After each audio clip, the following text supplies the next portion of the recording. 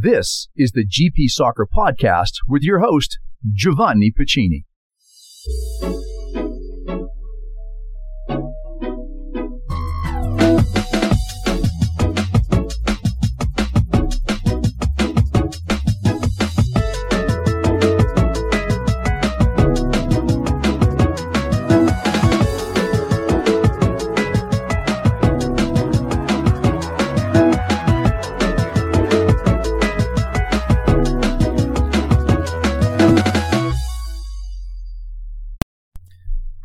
Hello everyone, Giovanni Piccini here, your host of the GP Soccer Podcast. Here we are, the Season 8 kickoff show. My goodness, I hope it was worth the wait. We're coming off our usual 2-month, month and a half or so, winter hiatus, as you all know. If you're a regular listener to my show, we take a couple of times a year. We take a little bit of a hiatus in the wintertime and then in the summertime, and then we come back with a brand new season. And here we are. Brand new season, Season 8. Lots to share with you. A lot has transpired since the conclusion of Season 7 a little while ago. We continue to get some terrific accolades. The greatest accolade of all is you, my listening audience. You tune in each and every week when we are live in season, every Wednesday when the show goes live. But we're now number 6. On FeedSpot as the best soccer coaching podcast, which is kind of near and dear to my heart because, as you all know, I am a coach developer, a coach educator with United Soccer Coaches. It's something that's very, very important to me. So to get that kind of accolade as one of the best soccer coaching podcasts means a great deal. And we're also, quote unquote, the best soccer coaching podcast of 2023, according to Player FM. Again, many thanks, and that goes to you, my listening audience, for tuning in and supporting the show, and I will be forever grateful. So great stuff happening in terms of the profile of the show. A lot of changes. When I take the 2 months off, I don't sit on my fanny and do nothing. There's lots that go on in preparation for the next season, and in this past hiatus is no different. There's some small things. I kind of changed the logo a little bit. If you follow me on social media, you have seen the GP Soccer Podcast logo. I've tweaked that a little bit, make it a little bit more streamlined. Some great additions to the show. I'm very excited to share with all of you that as part of a regular basis on the GP Soccer Podcast in the C block or the N block, Rob Ellis, my good friend from across the pond, will be showcasing his EPL, European Soccer Report, so you can kind of get a weekly report from Rob as to what's going on over in the EPL and in Europe. If you've again a regular listener of the show, you know he's been a guest on a couple of times. He's been an author of a great book, The Soccer Coach's Toolkit, which is a book I highly recommend. He was part of my World Cup panel when we were chatting about the World Cup, and now Rob is going to be a regular fixture here on the GP Soccer Podcast. Exciting stuff. But the biggest, I guess the biggest bit of news I have to share with you is because of the popularity of the GP Soccer Podcast. I've caught the attention of a radio station here in the Boston area. As you know, I'm situated here in Boston, and I will be hosting a brand new soccer show called Direct Kick. It will be on WMEX AM 1510 on your radio dial, as they say. It'll be live every Tuesday from 6 to 7 p.m., and you can also hear it streaming on WMEXBoston.com. So I'm very excited about that, and that is a direct result of the popularity of this show, the GP Soccer Podcast, of which, by the way, I'll still be doing the GP Soccer Podcast. This is not going away. There's just another layer of soccer that I will be involved with, and that being the show Direct Kick. So I'm very excited to share that with all of you. I'm very excited because, again, if you go back to season 1 with me on the GP Soccer Podcast, I told you my story way back when, long before I ever got involved in the sport of soccer. As a kid growing up, all the way in through high school, my original career intent was radio and TV broadcasting. It's what I wanted to do. I wanted to get behind the microphone. More radio than TV. There's something about radio that I have always loved and continue to love. Well, when podcasting became a reality, I jumped on board and I could kind of relive that earlier career path, being a broadcaster. And now it's gone to the next level where I'll be on terrestrial radio, I guess you call it. But you can also get it streaming, obviously, on WMEX. So again, I'm very excited to share that with all of you. And again, many thanks for supporting the show and bring it to a level of popularity and notoriety that I'm able to offer yet another show around the sport of soccer. Will they be the same? No, they won't be the same. So if you tune in the GP Soccer Podcast, it won't be, the same show that I do on Direct Kick. They'll have two distinctively different personalities. There might be some crossover. You might, on occasion, on WMEX, hear a GP Soccer Podcast. We want to share the show on MEX, so you'll kind of get the best of both worlds. I think you'll enjoy the brand new show on MEX, WMEX, as you have always enjoyed this show, the GP Soccer Podcast. So, heck, man, lots of stuff took place in the off season here and during the hiatus. And I guess the cherry on top of the cake is the brand new show, Direct Kick on WMEX. I am very proud to open season 8, the GP Soccer Podcast, with a serious interview with good friend and colleague Paul Payne and his partner or associate with Dylan Artebel. And Paul is the founder of Red Card Cancer, and Dylan is with the American Cancer Society. And when we get into the interview block and the B block after the commercial break, we're going to talk about their efforts toward addressing, the issue of cancer. And as I will note, and you will hear in the conversation, I don't think there's a person out there who has not been affected by cancer, whether you've had it directly or you have a friend, you have a family member, you have a colleague, someone in your community that you know that has had cancer. And Paul and Dylan have really, taken this to a whole other level and trying to involve the soccer community to raise the awareness and to wage the fight to defeat cancer. So you're going to enjoy that. So I'm very, very proud to say that here on Season 8 kickoff show, the first episode that we'll be able to tackle, that issue with Paul and Dylan. So there you have it, folks. This is going to be kind of short opening because we've got lots to look forward to.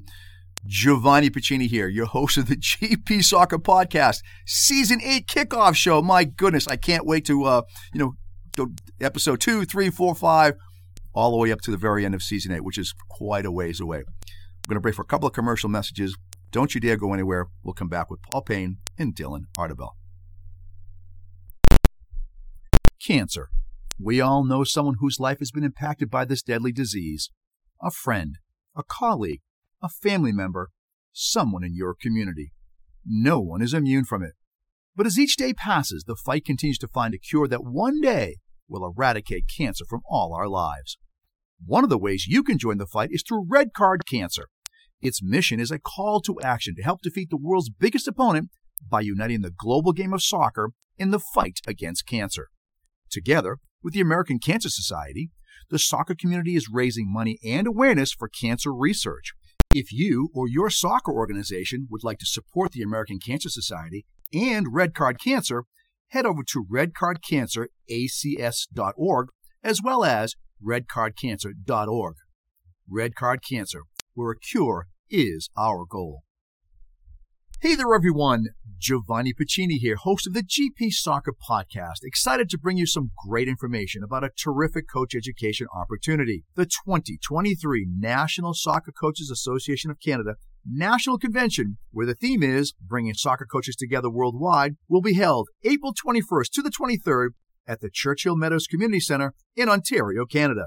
This is shaping up to be a terrific weekend of soccer featuring keynote speakers João Tralajo, former head coach in the Portuguese Primeira League, as well as Boris Kubla, head of coach education for the Croatian Football Federation. Other clinicians include some of the outstanding staff from the NSCAC, like John De Benedictis and Richard Bucciarelli.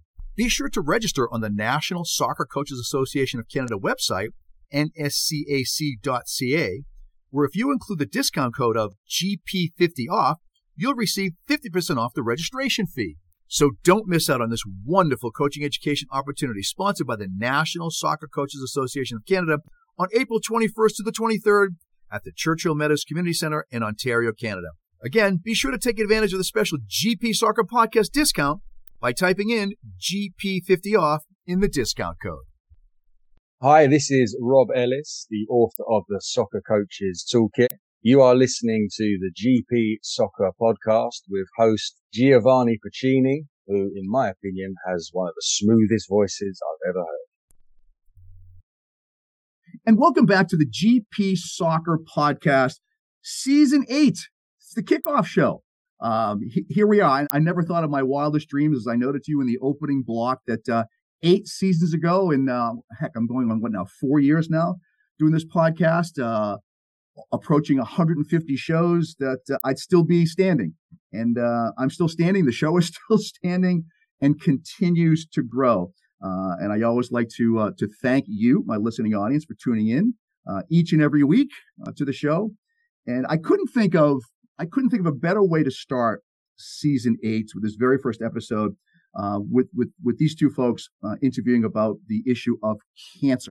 I don't think there's anyone out there in the listening audience, and the listening audience is indeed global, who doesn't know someone who has had cancer, or they themselves have had cancer. In my own personal life, my mom had thyroid cancer. She actually had it twice.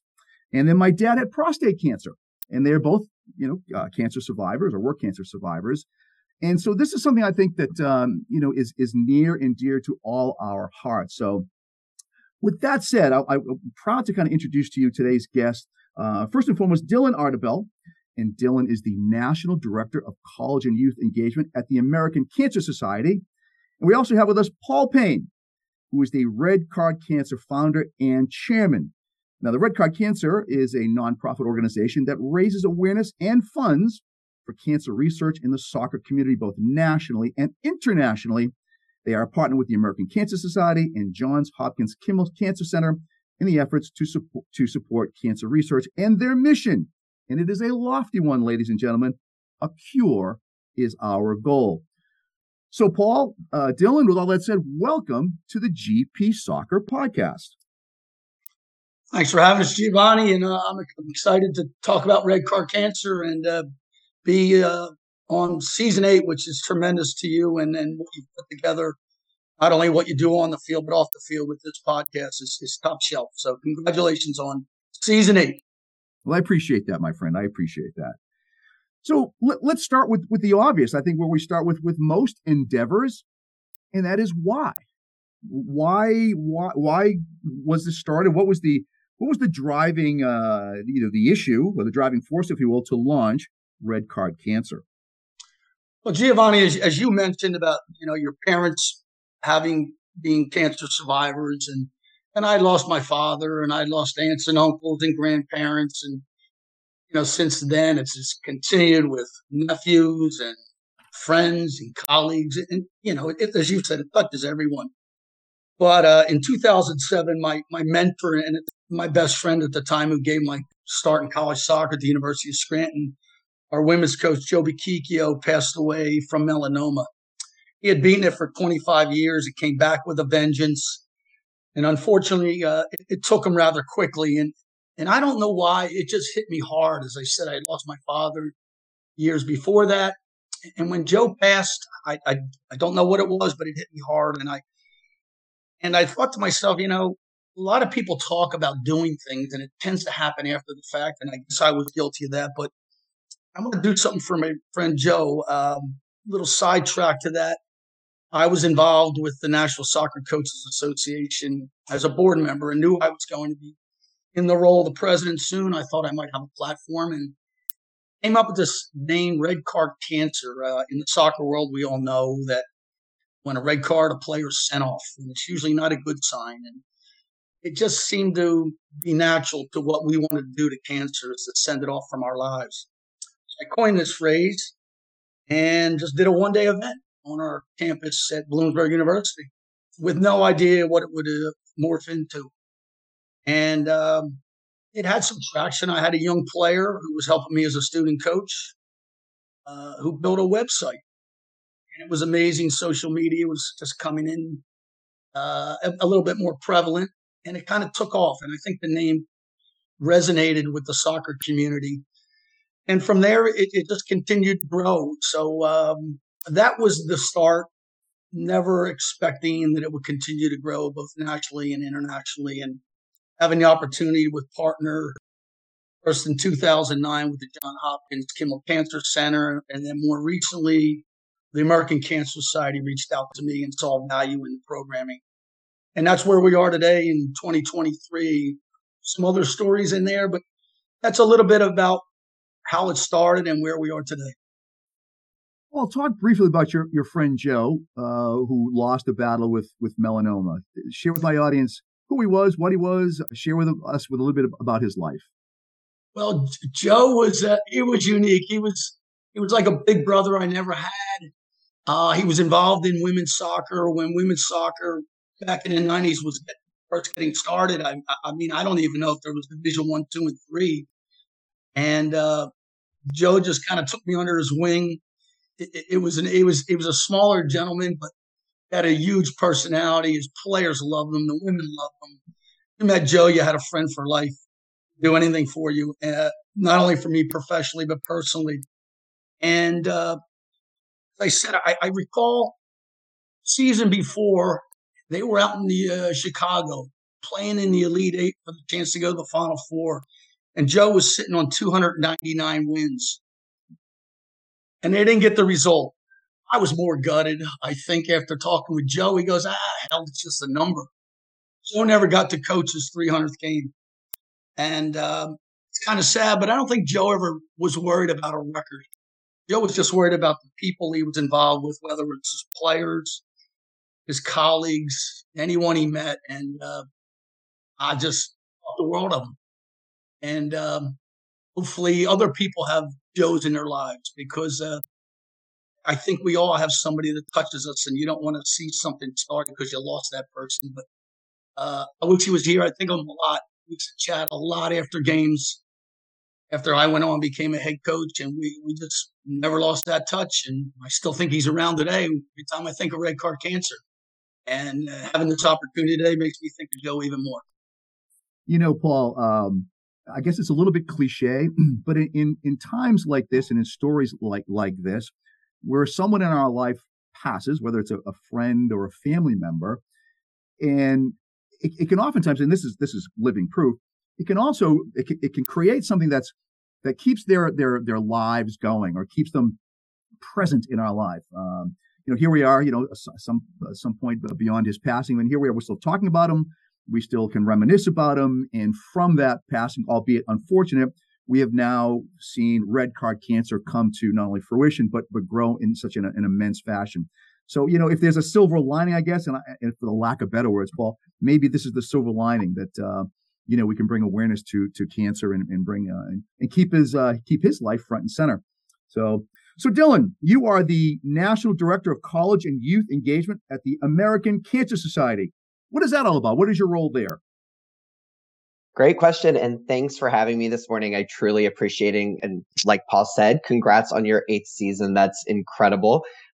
So my role, as you said, handling our college and youth engagement, is a position that I absolutely love every day. Not everybody can say they love every day of their work. I can definitely say that. So in my role, I handle our entire strategy for all of our fundraising campaigns for ages, elementary up to and including college. So all of our amazing students, our coaches, our teachers, our administration, our national partners, that come to us because, as Paul said, they've had somebody that has been affected by cancer, myself included, and they want to make a difference. They want to make a change. They want to do something in honor or memory of a loved one. And there's just so many opportunities. And with my role, I get to help with that strategy and help with the pieces of connecting dots, finding the best opportunities. And the other great thing is for our students, finding volunteer opportunities, which is so important to them, and, helping them grow as volunteers. I have some, that I started working with as high school students, then college students, to now they're in their own professional careers, and getting to see their journey while also supporting a great cause is just so important to me. And truly, it keeps it exciting. I always get to say that the age and demographics that I work with are the future. I work with the future of our organization. I work with the future of our great nation to get to see, what they're going to do. They bring excitement because they're coming up with new ideas. They're keeping things fresh and fun. And that's what we need in today's society. We need that fresh and fun while also being able to support a great cause, and for us, it's, we have that tagline of every cancer, every life, which is new to us, as our official new vision, because we are, and our students are helping. They attack every cancer so that we can benefit every life. And again, I love it. And I love getting to work with, partners such as Paul for Red Card Cancer. It's just been great, and getting to see what we're going to be able to do together. You say you work with kids from elementary school all up to the college level. And, and kids of this generation, and you might arguably say the last generation, have oftentimes been, chastised or called out for being, lazy, and they're all stuck on their phones, or, they're involved with social media, and that is, quote unquote, their world.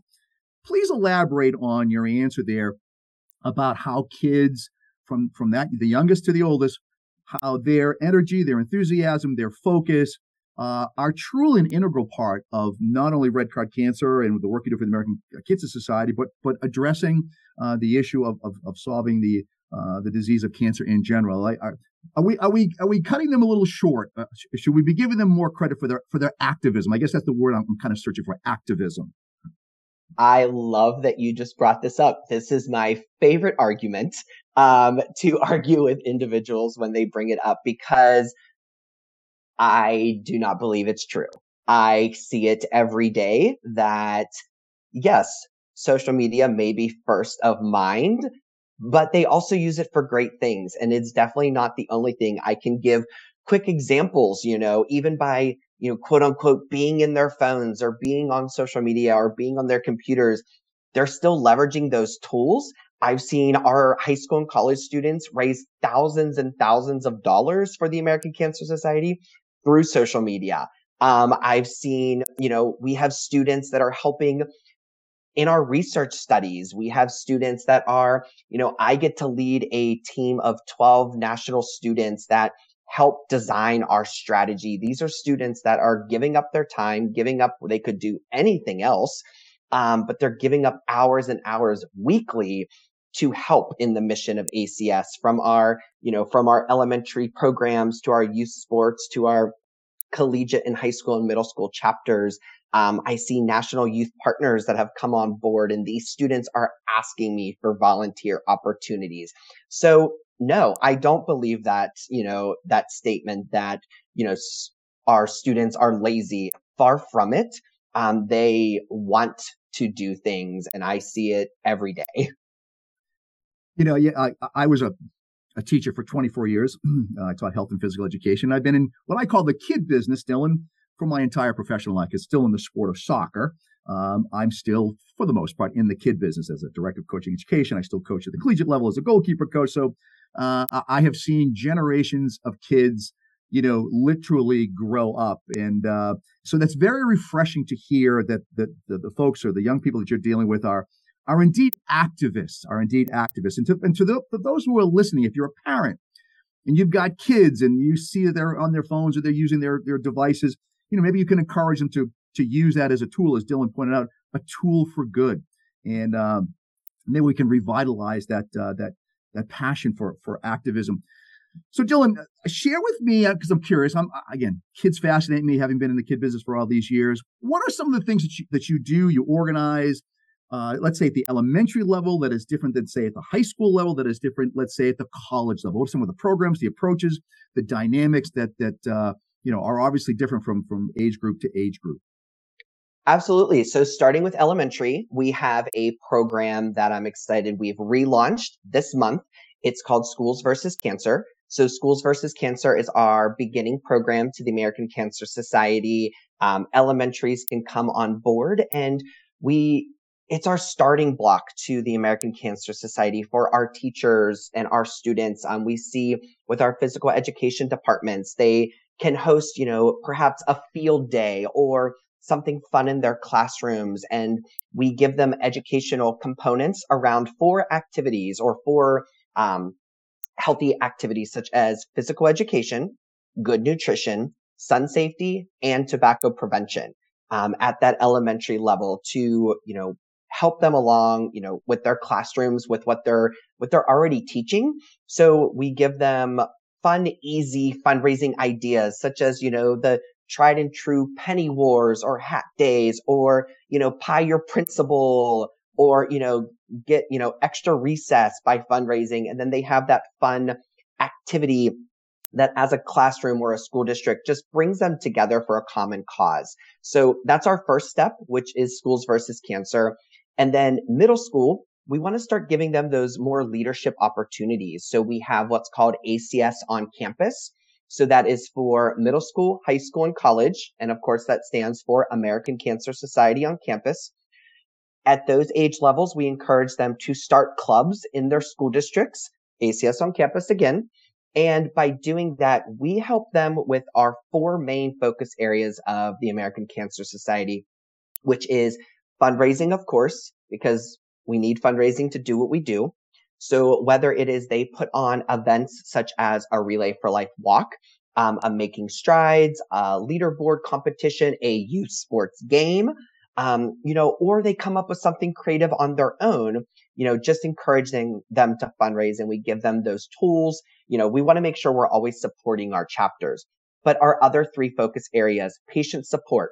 How can chapters help, such as writing cards to, patients in treatment centers or to their caregivers, or, can they recruit items for our Hope Lodges, which are places where patients can stay free of charge during treatment if they need to travel, which is because of our fundraising dollars.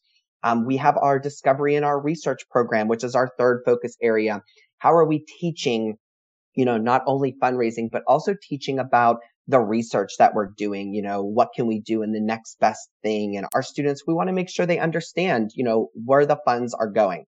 And then our last one is our advocacy. So, you kind of mentioned about, the students, what are they doing? How can they get involved? I've seen our middle school, high school, and college students in our advocacy focus area going to our state lobby days and talking to legislators. Yes, middle school, high school, and college students doing this, saying that, they want to encourage this bill to be passed because it'll do this in the fight against cancer. I've seen them, signing petitions and, filling out different forms just to help spread the word. And, we've seen some great success in that. And our youth are so passionate about that. So for our, again, middle school, high school, college, it's those American Cancer Society on campus chapters. And then for all those age demographics, it's our youth sports program. So we're asking our, they're already committed to their sports team. Can they pick a game to designate, funds to the American Cancer Society, and what makes the most sense? My thing is always to them, keep it exciting, keep it fun, but keep it easy. Don't go over the top, keep it fun, keep it easy, and make a difference. And if you keep it exciting, then it's an easier program and you're going to want to get involved. We also have, I always want to touch on, as we're moving to, our new world, and we've, definitely gone more digital. We've seen a lot of our students coming into that streaming world where we're seeing students that are streaming while they're playing video games or they're doing other activations, and they're asking their viewers to donate to the American Cancer Society. I always say here in my role, there is something for everybody, no matter what their talent or their skills are or what they're excited about. There's a way to fundraise with the American Cancer Society. So good to hear, Dylan. That is, it's so good to hear that, you're there on the front lines, quite literally, with these young people, and it's nice to hear that their activism is so exciting. So, Paul, the list is a mile long when it comes to types of cancers, lung cancer, and your friend Joe, melanoma, breast cancer, which is osteoporosis, prostate cancer, colon cancer. The list is a mile long. Does Red Card Cancer, do you have a focus on a particular cancer, or is this more a broad approach to eradicating cancer in general? What it is, Gio, I'm going to kind of make the relationship to the game of soccer that you know so well. Soccer played in Massachusetts high school level. Let's just say that level could look different than what it's played in Miami, Florida. And it's going to look different than if I was in Senegal or in Birmingham, England. But at the end of the day, there's still a goal at each end. There's a round ball. And cancer is the same way, whether it's the thyroid cancer you mentioned with your mom, Joe with melanoma. And it's interesting how Dylan referenced awareness of the skin cancer, pancreatic cancer, breast cancer, all the ones we mentioned. And the list could go on and on. And there's a lot of great work being done to support each individual cancer. But I look at soccer as a global game.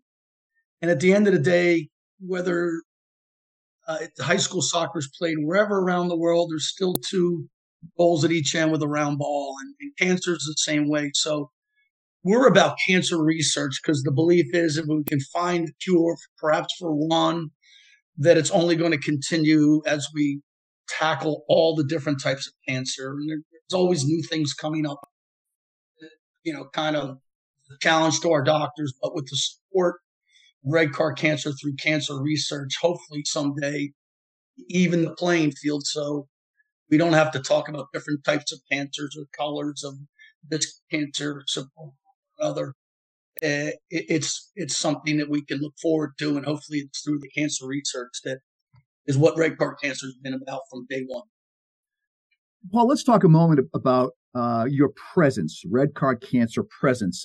Share with my audience some of the, the events that you're involved with, some of the venues where Red Card Cancer has a presence. I know you have the Red Card Cancer Cup. What are some of the things that you're involved with? What is the Red Card Cancer presence at different events and at venues? Well, it was interesting hearing Dylan talk because a couple of times I wanted to jump in because I'm thinking, well, what a great idea. And I think that's what is so special anytime you get on a podcast like this or just sitting around having some coffee with a group of people. Different ideas spark new ideas.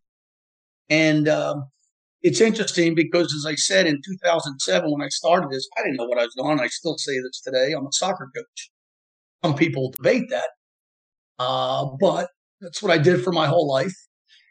But so I don't have experience in, we have our board of directors made up of some outstanding people in the game. Many of them, Marsh McDermott being one, who's worked with our women's national teams. But it's pretty much been a grassroots effort. But it's the grassroots efforts that have sustained us for all these years. As Dylan talked about some of the different programming they have from the elementary to the high school to the collegiate level, just like I look at the game being different where it's played throughout the world, I like the idea of keeping events unique to the group that creates the event. For instance, we have Red Card Cancer events. I was at our national convention where I know I ran into you again. It was great to see you. And I was talking to a high school coach that mobilized the Lancaster Lebanon League in Pennsylvania, the teams. And I don't know how he did it, but he presented us a check with $18,000. And that's one league in Pennsylvania. Think if that continued. So I was asking Dave Hartloff. I said, Dave, how do you do it? And he told me it was T-shirt sales. And again, the use of social media to spark that interest, to support the cause. And then we've had challenges. Our good friend Mike Noonan down at Clemson many years ago supported a preseason friendly where they challenged another university who could raise the most money. And on the day of the game, maybe perhaps one team took a 2-0 loss, but they raised more money, so they won the Red Card Cancer Cup. We're a presence wherever people want us to be a presence, and we'll support you. And that's what's exciting for us, having the American Cancer Society help us in that support. We don't have any full-time employees and never have. It's been a grassroots effort that's just continued because I think the importance of the message, and as you said from the very beginning, cancer affects us all. I wish we had full-time staff that we could blow this up so that we are the name in the soccer community for supporting cancer research. There's a lot of great programming out there. So I still have a picture on my phone of RFK Stadium, Germany and U.S. walking out and under the banner of Red Card Cancer. That was special to me to see that. I think what I began because of a friend dying of cancer in 2007 led to that. So Red Card Cancer can be an event anywhere somebody can dream it and do it. Dylan's point, make it fun, keep it simple, and be committed to the cause. If somebody wanted to, your youth soccer organization, your high school club, college, whatever, and you're listening to this podcast and you're learning about Red Card Cancer and you go, this is something that I think we'd like to do.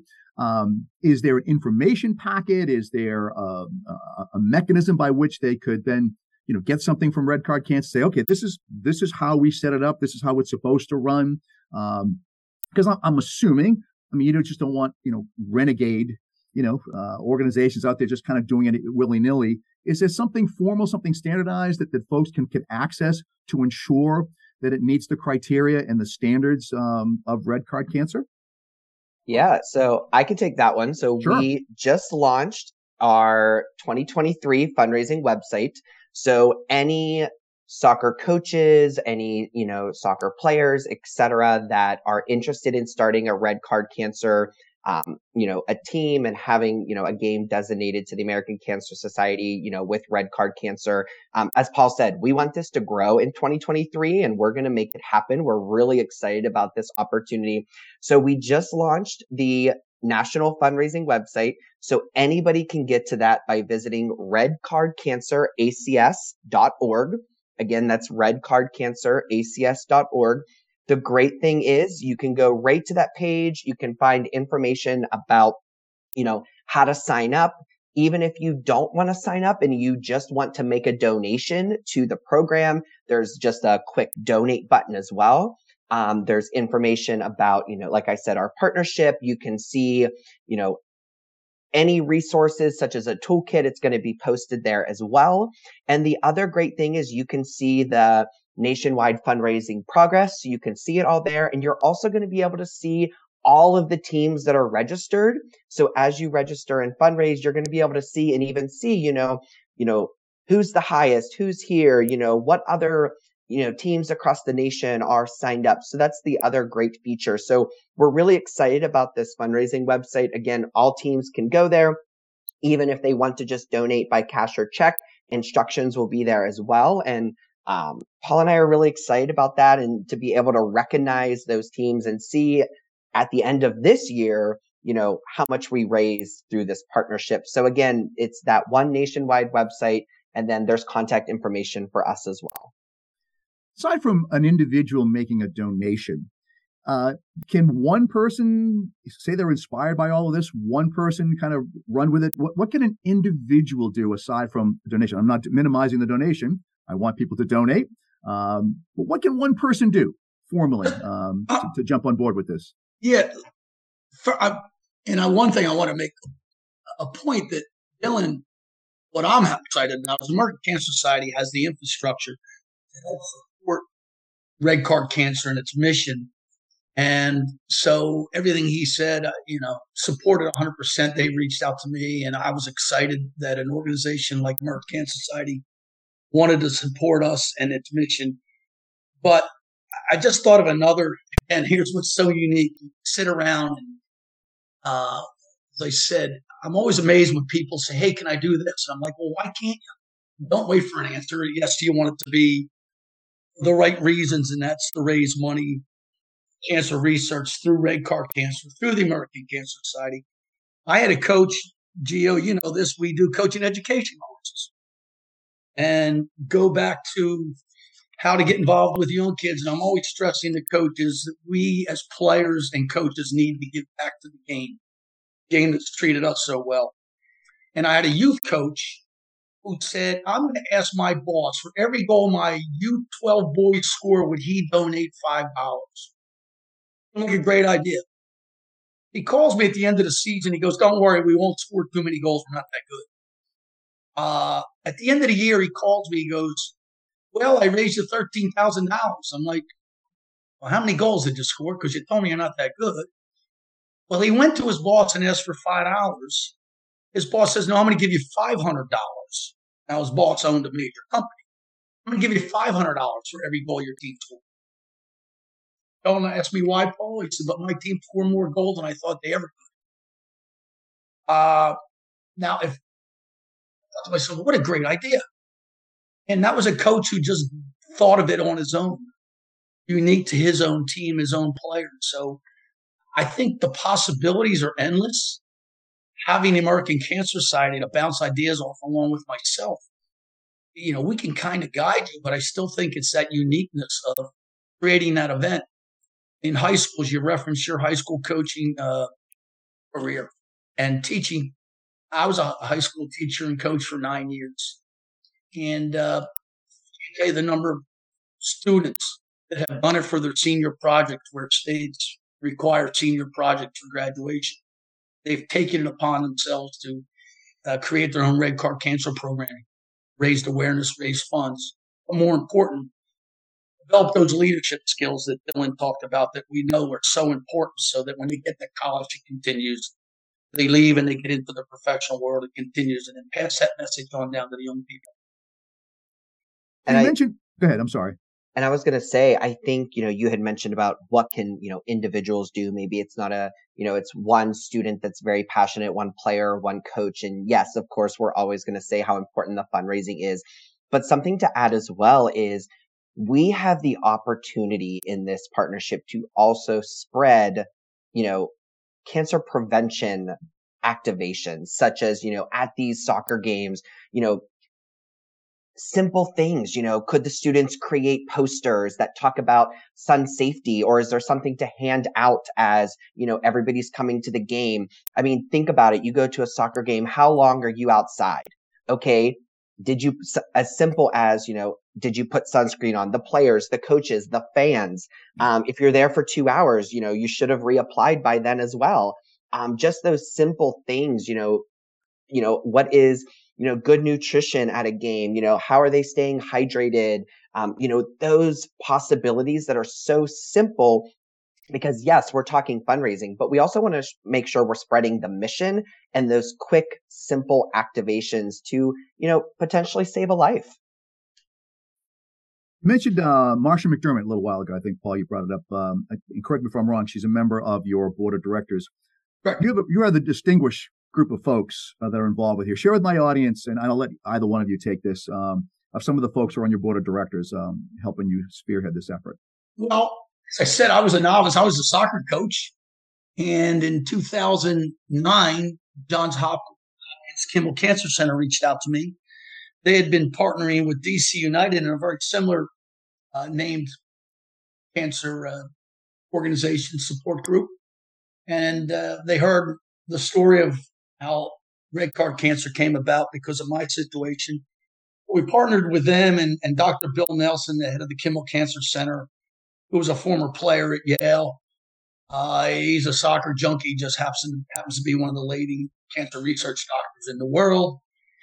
He's on our board along with Drew Larson. Drew was involved in the women's professional games and attorney out of Williamsburg. He's the brains for Paul Payne because, as I keep saying, I'm a soccer coach. Marsha McDermott, well known in the soccer world for her time working with Chicago in the women's professional league as a coach, as a player at UNC, and still involved in the game. Chris Branscombe from Eastern Pennsylvania Youth Soccer, formerly with the United States Youth Soccer. So Chris has all contacts. And then Mike Wagner, who's involved in soccer in the Baltimore area as well. So we have a strong group committed to the cause, and we're always looking for others to help in that mission. And I just want to touch upon one thing Dylan said, because it's interesting when you talk about sun care or skin care through sun exposure, and think about our game. And I come back to Joe, was melanoma. And it's that prevention that's so important that will help us hopefully in the impact of cancer on our lives. So yes, the board is active. But again, it's the individuals out there, whether it's listening to your show that we come in contact with, or the young students that Dylan referenced, that are really going to make Red Card Cancer have an impact beyond what it's doing now. So you've had an impact financially on a number of organizations. Share with my audience some of the organizations that Red Card Cancer has donated to. Primary ones, because we see value in what they do, have been the Kimmel Cancer Research Center, and that was the original one. And then when the American Cancer Society came on, I was actually educated quite a bit more than what I knew, other than I think everybody's heard of American Cancer Society, about all that they do to support those that are affected by cancer, or those that want to help to affect those that have been affected by cancer. So they're the two primary ones, and then we trust both of those organizations to use that money. So again, and it's literally in our bylaws, cancer research, so that, as I said, we've never had a full-time employee, so money's raised goes straight to the cause. But they're the primary organizations, and when you look at the cancer world and people that are working to eradicate it, talking two of the biggest. So we're proud of that. I'm proud that they've found Paul Payne and Red Card Cancer. Not Paul Payne, but they found our organization and believe in its mission and support the mission. Just out of curiosity, a number of years ago during the Obama administration, he had established the White House Cancer Moonshot, and he appointed then Vice President Joe Biden to oversee that. I'm just curious if that's still going on. I believe it is. Is that something you're kind of tied in with? You've worked with, you've kind of fed off of, and I guess I'm going to dovetail that question by asking, are you doing anything with the federal government that might help your cause? Gio, great questions. I'll be honest, because you know me. Yes, I do. We just never had the infrastructure and to sit there and write for the grants. And that's why having Dylan and the American Cancer Society behind us, I think it opened a lot of those doors and put us down those avenues to that kind of contact, because my goodness gracious, I would love everything you just spoke of. I would love for us to be on their radar. So I'm going to let Dylan talk a little bit about some of the, more well-established programming out there on the government level and such, and then maybe perhaps how he sees how they can help Red Card be part of the conversation and with those big hitters. Yeah, absolutely. So I can touch on a few things. First, so our the American Cancer Society, we also have our advocacy affiliate organization, which is the American Cancer Society Cancer Action Network, or ACS-CAN. So that, like I said, that is our nonpartisan organization to ACS, and they truly drive our advocacy efforts at, our state level, our federal level, all the way up. When with the Cancer Moonshot, it is a partnership with the American Cancer Society being one of the, the leading cancer organizations. So we do have a very big part in that. Our Chief Executive Officer, Dr. Karen Knudsen, she is meeting regularly as well as our ACS-CAN president, Lisa Lacasse.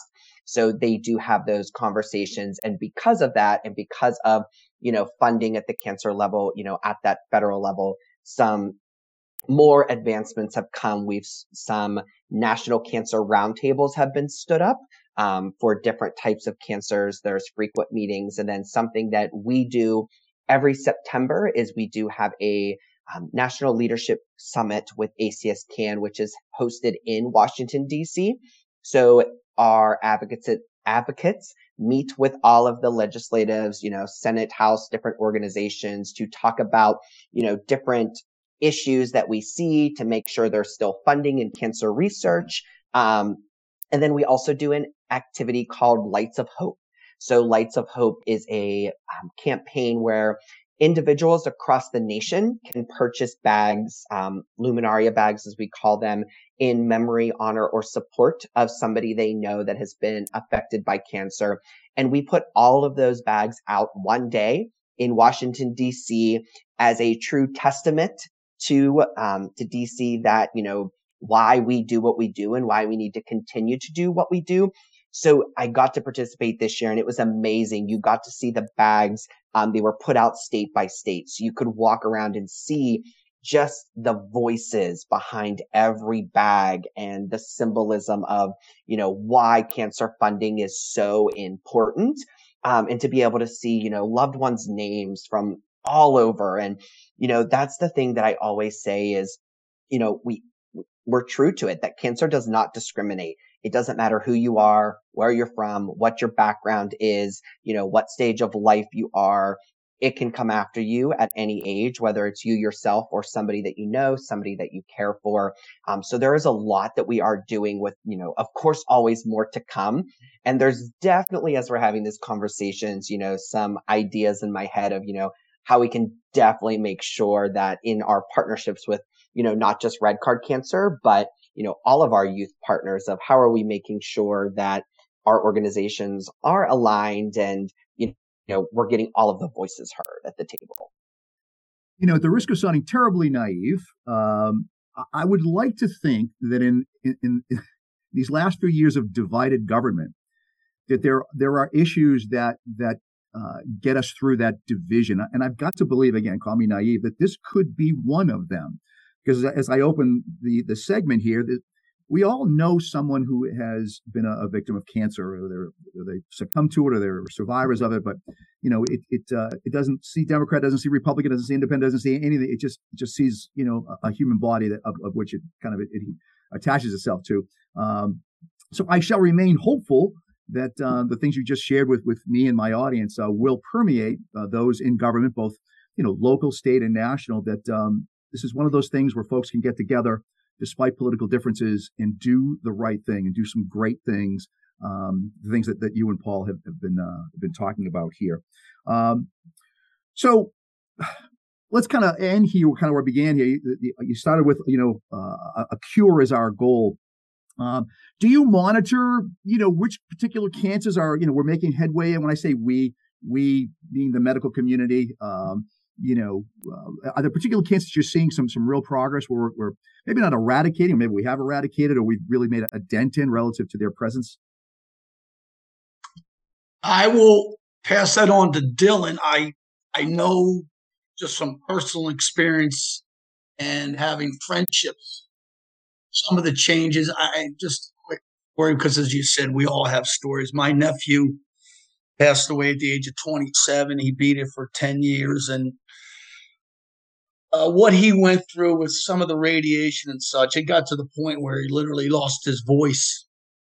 And after he passed, I let some people know that have worked with us in support of Red Card Cancer. And interesting enough, Colin played high school soccer. And even when he couldn't play anymore, he was the manager for his high school team. And it was gut-wrenching. And I remember talking about the fact that he lost his voice because of the radiation. And they said, since Colin was first treated, the progress in how we treat cancer, the type he had, he would never have had that outcome. And disability, is that the right word? I don't know. If he had gotten it 10 years later. So that was refreshing to hear that, yes, it's not an overnight cure, and I don't know if that'll ever happen, but there's progress being made. Dylan may have more specific examples because that's the medical experts that can share that. And as I said, I'm not, but I know people at the American Cancer Society probably well aware of that. So Dylan, any that you know of specifically? Yeah, I can add a few things. So first and foremost, we actually just released our cancer facts and figures for 2023. So anybody can check those out by visiting cancer.org. So a couple just quick little notes for everybody. So from the peak of 1991 to now, we have actually seen a cancer death rate decrease. So a combined fall of 33%. Which is pretty incredible. So just to give, another number with that, it's averted an estimated 3.8 million deaths averted with this decrease. The success of that is largely fewer people smoking, which is incredible that, we can say that there's fewer people smoking, which of course, makes a decline in lung cancer and other smoking related cancers. So something there just to keep, top of mind. The other one that I wanted to touch on, we have seen a decrease in cervical cancer, and that is largely due to our work with our HPV vaccination, which is incredible to say that there's a vaccine that can prevent up to 6 types of cancers. So, and again, you can see all of that on cancer.org, but definitely, those are not the only 2. Those are just, the 2 that come right top of mind for me. The other thing to make note with that is, not only are we a funder of cancer research, but we're also a funder of support programs. So I mentioned Hope Lodge earlier. So because of our funding, we have places that patients can stay free of charge. Maybe they live in Pennsylvania, but their best treatment option, is in the state of California. And we all know, finding a hotel and having to stay for maybe a week or 2, can be expensive. We also have our Road to Recovery program. So maybe somebody needs to get treatment, but they have no one to get them there. So we have a volunteer driving program that a driver can come pick them up, take them to treatment, bring them back. Just another great program. And then the last 2 that I always say top of mind is we have our 1-800 number, which is 1-800-227-2345. And that is just our 24/7, 365 day a year, always available, that anybody can call. They can ask any cancer related question. Maybe they just had a conversation with their doctor and they're a little confused. So they, just by the results or what maybe something meant, and they just want to talk to somebody else. We have trained professionals. Insurance questions that they're not sure about, we have somebody for that. Or maybe they just need somebody to talk to. They're having a rough day. Maybe they had treatment or they were just found out somebody has been diagnosed. They can just call and just talk, just have somebody to talk to. And then, going back to our original first discussion about, people being in their phones more, we've also added on cancer.org a live chat feature. So maybe you're not comfortable talking on the phone, but you're comfortable texting back and forth with somebody. That's an option there as well. All of these programs, because of fundraising done, such as, through Red Card Cancer. Now, I know we've touched upon a number of contact, places where people can go to kind of wrap up the segment here. If people wanted to learn more about Red Card Cancer, American Cancer Society, what is the best way to reach out? Are there methods by which we can contact either one of you to learn more?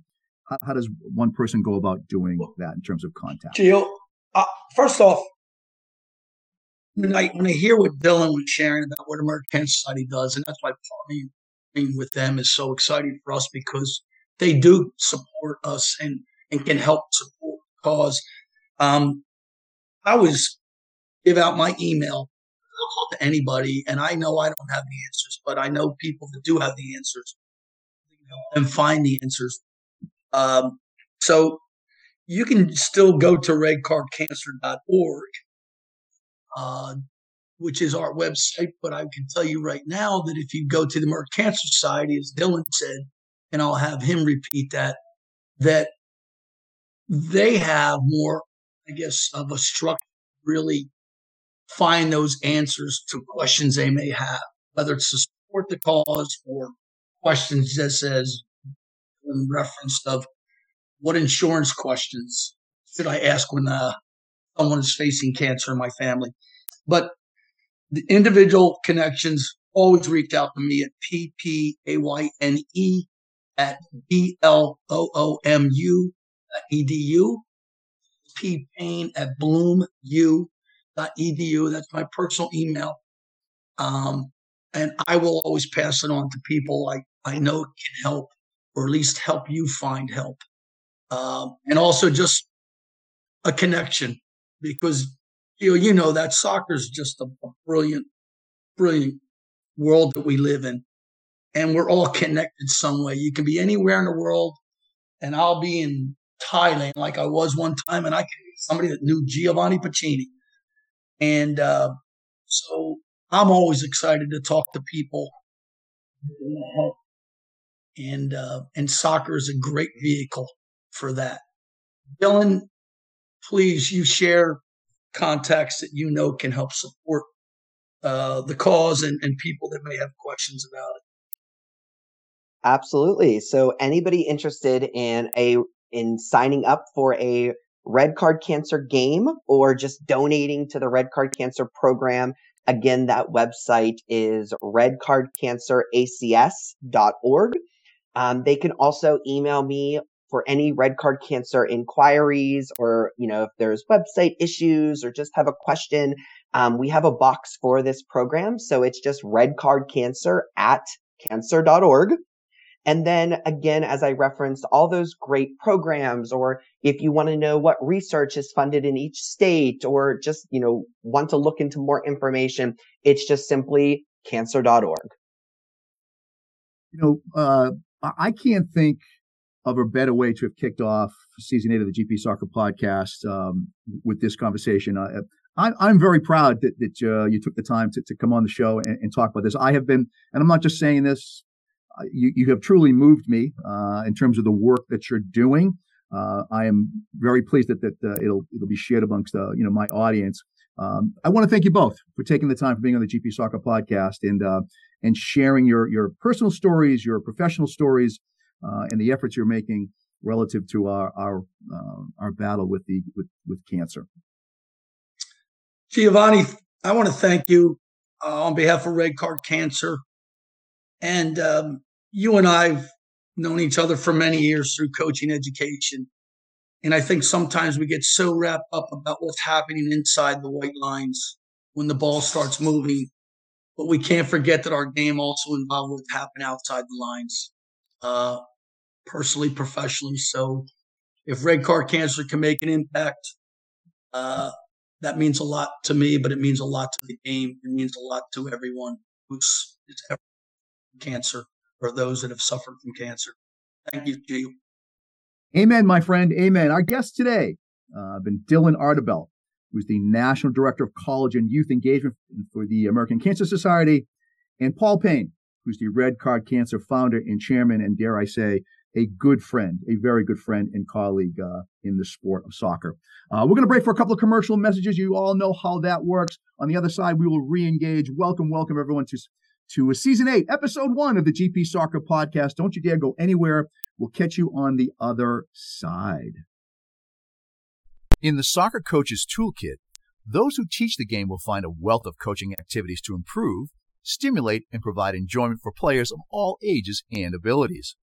UEFA B licensed coach and Chelsea FC Player Development Center head coach Rob Ellis has drawn on more than 20 years of soccer coaching and physical education teaching experience to provide only those activities he has successfully used time and time again to engage and inspire his players. Each activity is graded from beginner to advanced, and they foster fresh and exciting ideas to coach the main techniques and tactics of soccer. The 252 coaching activities included in the Soccer Coaches Toolkit are also accompanied by an easy-to-understand description and diagram.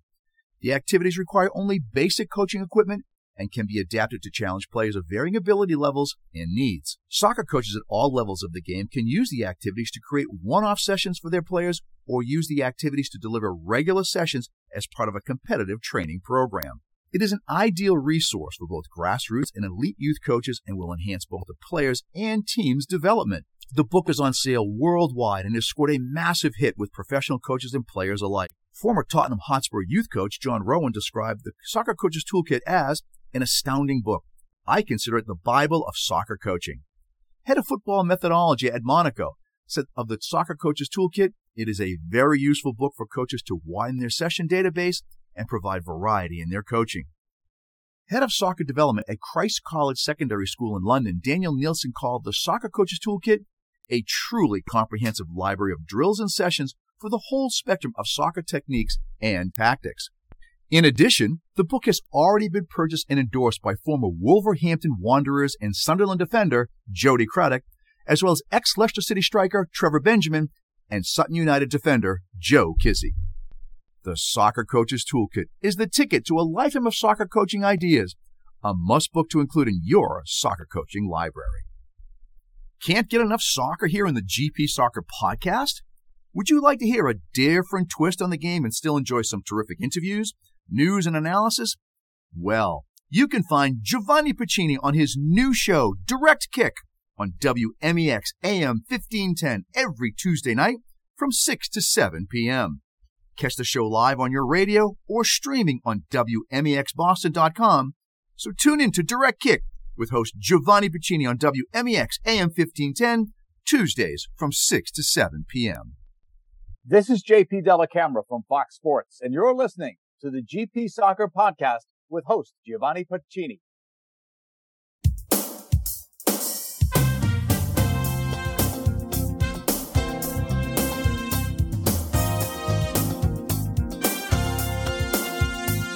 Welcome to the GP Soccer Podcast, English and European Football Roundup with your host, Rob Ellis.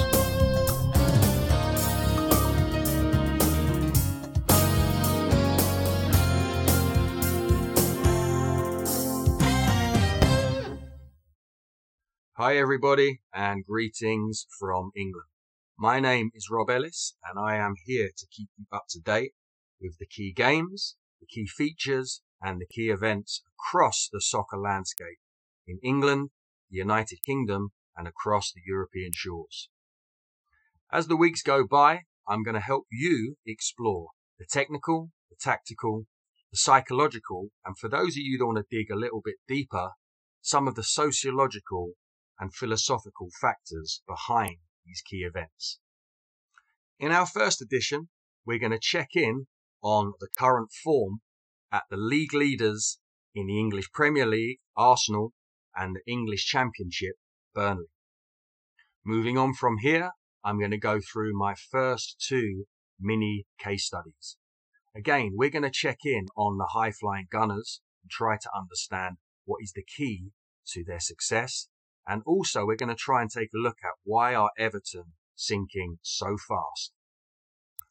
With updates on the English FA Cup and the English and Scottish League Cups, I hope to get you up to date fast. So let's get right into it. Let's take a look at Premier League leaders Arsenal. Well, in their last 6 games, they lost a 1-0 to Everton away, a 1-1 draw with Brentford, a 3-1 home defeat to Man City, and then a turnaround. A 4-2 away win against Aston Villa was followed by a 1-0 away win against Leicester, culminating in a 4-0 home thrashing against Everton. Now, it appeared like Arsenal was starting to wobble, but those 3 victories have re-established a 5-point lead over Manchester City. However, we can't ignore Manchester United, whose scintillating form has surely turned this into a 3-horse title race. At Arsenal, the mood seems to be one of hope and belief in a clearly talented team. Coach Mikel Arteta's antics in the dugout have recently caused a little bit of controversy, but it seems like his players are willing to run through brick walls for him. Home and away, Arsenal have won admirers. They try to dominate possession and play on the front foot, whether they are at home or away. They're currently playing a 4-2-3-1 formation, which seems to be cutting opposition's defences to shreds at will. At the top of the Championship, Burnley have beaten Preston 3-0, drawn with Watford 1-1, beaten Luton 1-0. They then went on to draw with Millwall 1-1 and then demolished Huddersfield 4-0. Even though they've played one more game than second place Sheffield United, they are 12 points clear, and it's hard to see the Blades challenging Burnley for the title. Even if third place Middlesbrough win all their remaining games, Burnley would only need 6 wins from their remaining 12 games to gain automatic promotion. Head coach Vincent Kompany has reinvented Burnley's playing style. It's vastly different from previous manager Sean Dyche's approach. In their last game, Burnley had 76% possession against Huddersfield, which speaks volumes about their progressive, possession-based style of play. Kompany appears to have knitted together the old and the new. He's cleverly retained 3 or 4 of Dyche's favourites, but he's changed from a 4-4-2 to a 4-2-3-1 formation. Despite their open style of play, they've only conceded 28 goals in 34 games, which takes us back to the old adage that success is built on a solid defence. Around Burnley, the mood is of refreshment and are returning to where they belong, the Premier League. So let's take a deeper look at Arsenal. They've led the way for the vast majority of the season. Despite a slight recent wobble, the young squad seems to have used last season's capitulation to launch an unexpected but very real title bid. Even in the dark days of late Arsene Wenger and the transitional years of Unai Emery, Arsenal tried to retain an attacking mentality, but due to a weakening squad year on year, the inability to win matches through attacking caused a deep psychological trauma within the squad. Mikel Arteta has shown iron will and nerves of steel at key moments. He's dismissed Mesut Ozil, Matteo Guendouzi and Pierre-Emerick Aubameyang, and this has restored faith in his spectacular young squad. The sceptics are waiting in the wings for a psychological meltdown, but will it happen? They've lost 2 of the key games this season, Manchester United away and Manchester City at home. But on the other side of the coin, they've dispatched Spurs home and away, and they've also beaten Manchester United and Liverpool at home, as well as Chelsea away. Despite injuries to key players Gabriel Jesus, Thomas Partey and Emile Smith-Rowe, and a slightly disappointing transfer window, Arteta has repeatedly backed the players that have performed for him. Arsenal do have a very tricky April ahead, and if a psychological trauma plays out in April, it could be fatal. But Arsenal want to end the trauma with all guns blazing. Their intent is to dominate an attack, and if they can do this, a huge black cloud will be lifted at the end of the season. At the opposite end of the Premier League table, we have Everton. Since the glory days of the mid to late 1980s, Everton have gone from a team that wanted to win the top honours to now a team that just wants to believe in a brighter future.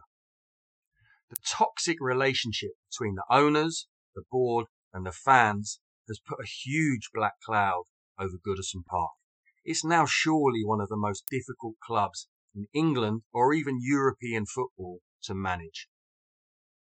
The mega successful Carlo Ancelotti appeared to be working his magic at Everton, but with no realistic chance of silverware, he moved on.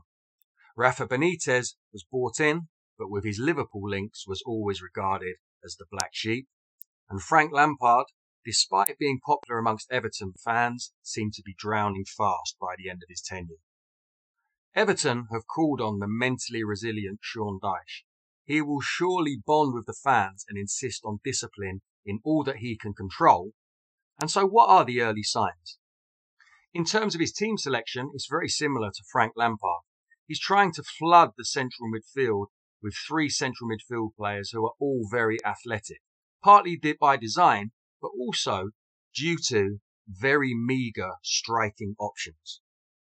With Dominic Calvert-Lewin either injured or not scoring, and other options Neal Maupay and Ellis Sims also failing to hit the back of the net, Everton are struggling for goals.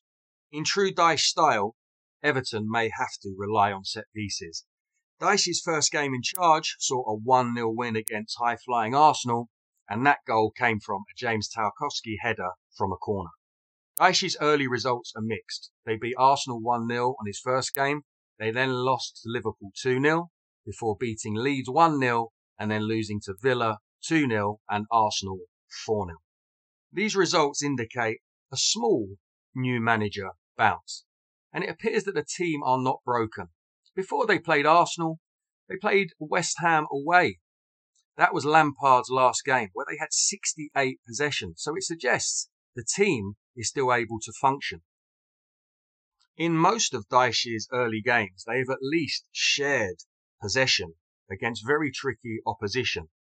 But the question is, how high can any team bounce without a goal-scoring option? In other news, Wednesday night was a night of shocks in the English FA Cup as League 2 Grimsby put out Premier League Southampton 2-1 to inflict more misery on the lowly Saints. Sheffield United's 1-0 victory over Tottenham appears to have sent Tottenham to another barren season. Without a trophy in 15 years and no FA Cup win since 1991, is this recent collapse another step towards the exit door for the prolific Harry Kane? On Sunday, in the English League Cup final, Manchester United beat Newcastle 2-0. It appears that Erik ten Hag has galvanised Manchester United, and they appear to finally be coming out of the transitional years of David Moyes, Louis van Gaal, Jose Mourinho, Ole Gunnar Solskjaer and Ralph Rangnick. Manchester United look as good as they have done since Alex Ferguson. Since the departure of Cristiano Ronaldo, Marcus Rashford appears to be unstoppable. He seems to be scoring at will against any opposition. Many people are now asking the question, is he the best player in the world? The stats seem to prove this to be correct, and Marcus Rashford, everything he touches is just turning to goals. Ten Hag's bravery in dismissing Ronaldo may be the key factor in Rashford's liberation. We've seen it before in other Premier League teams. Down south, again, top of the league Arsenal, Mikel Arteta had a ruthless approach to Mesut Ozil and Pierre-Emerick Aubameyang. At the time, controversial decisions, but since then, the team seems to be playing with no fear, and the younger players and both teams have made huge steps without these overbearing superstars. And finally, on Sunday, Celtic beat Rangers 2-1 to win the Scottish League Cup for the 7th time in 9 years as they continue to monopolise this competition. Celtic are looking strong in their pursuit of the Scottish Premier League crown, and this win will just solidify their belief. Celtic, spearheaded by the prolific Kyogo Furuhashi and assisted by the talented Maeda and Hatate, all three Japanese stars. Coach Ange Postecoglou seems to have found some Japanese gems that look to be the deciding factor over Glasgow Rangers. Well, time flies, and that's my time up. It's been a pleasure speaking to you all, and I'm already looking forward to next time. Take care. Best wishes from London. See you all soon. Many thanks, Rob, for your report from across the pond. English Premier League and European soccer update, news and analysis, something you folks can look forward to each and every week here on the GP Soccer Podcast. Well, that's our show for today. An exciting one. Season 8 kickoff, Episode 1, as I put it in the books. If you like what you heard, please tell everyone. You can follow the GP Soccer Podcast on Facebook, Instagram, LinkedIn, Twitter, Linktree, and on my website at gpsoccerpodcast.com. And don't forget to tune into Direct Kick every Tuesday night from 6 to 7 p.m. on WMEX AM 1510 and streaming on WMEXBoston.com. This is your host, Giovanni Piccini, and I will catch you later.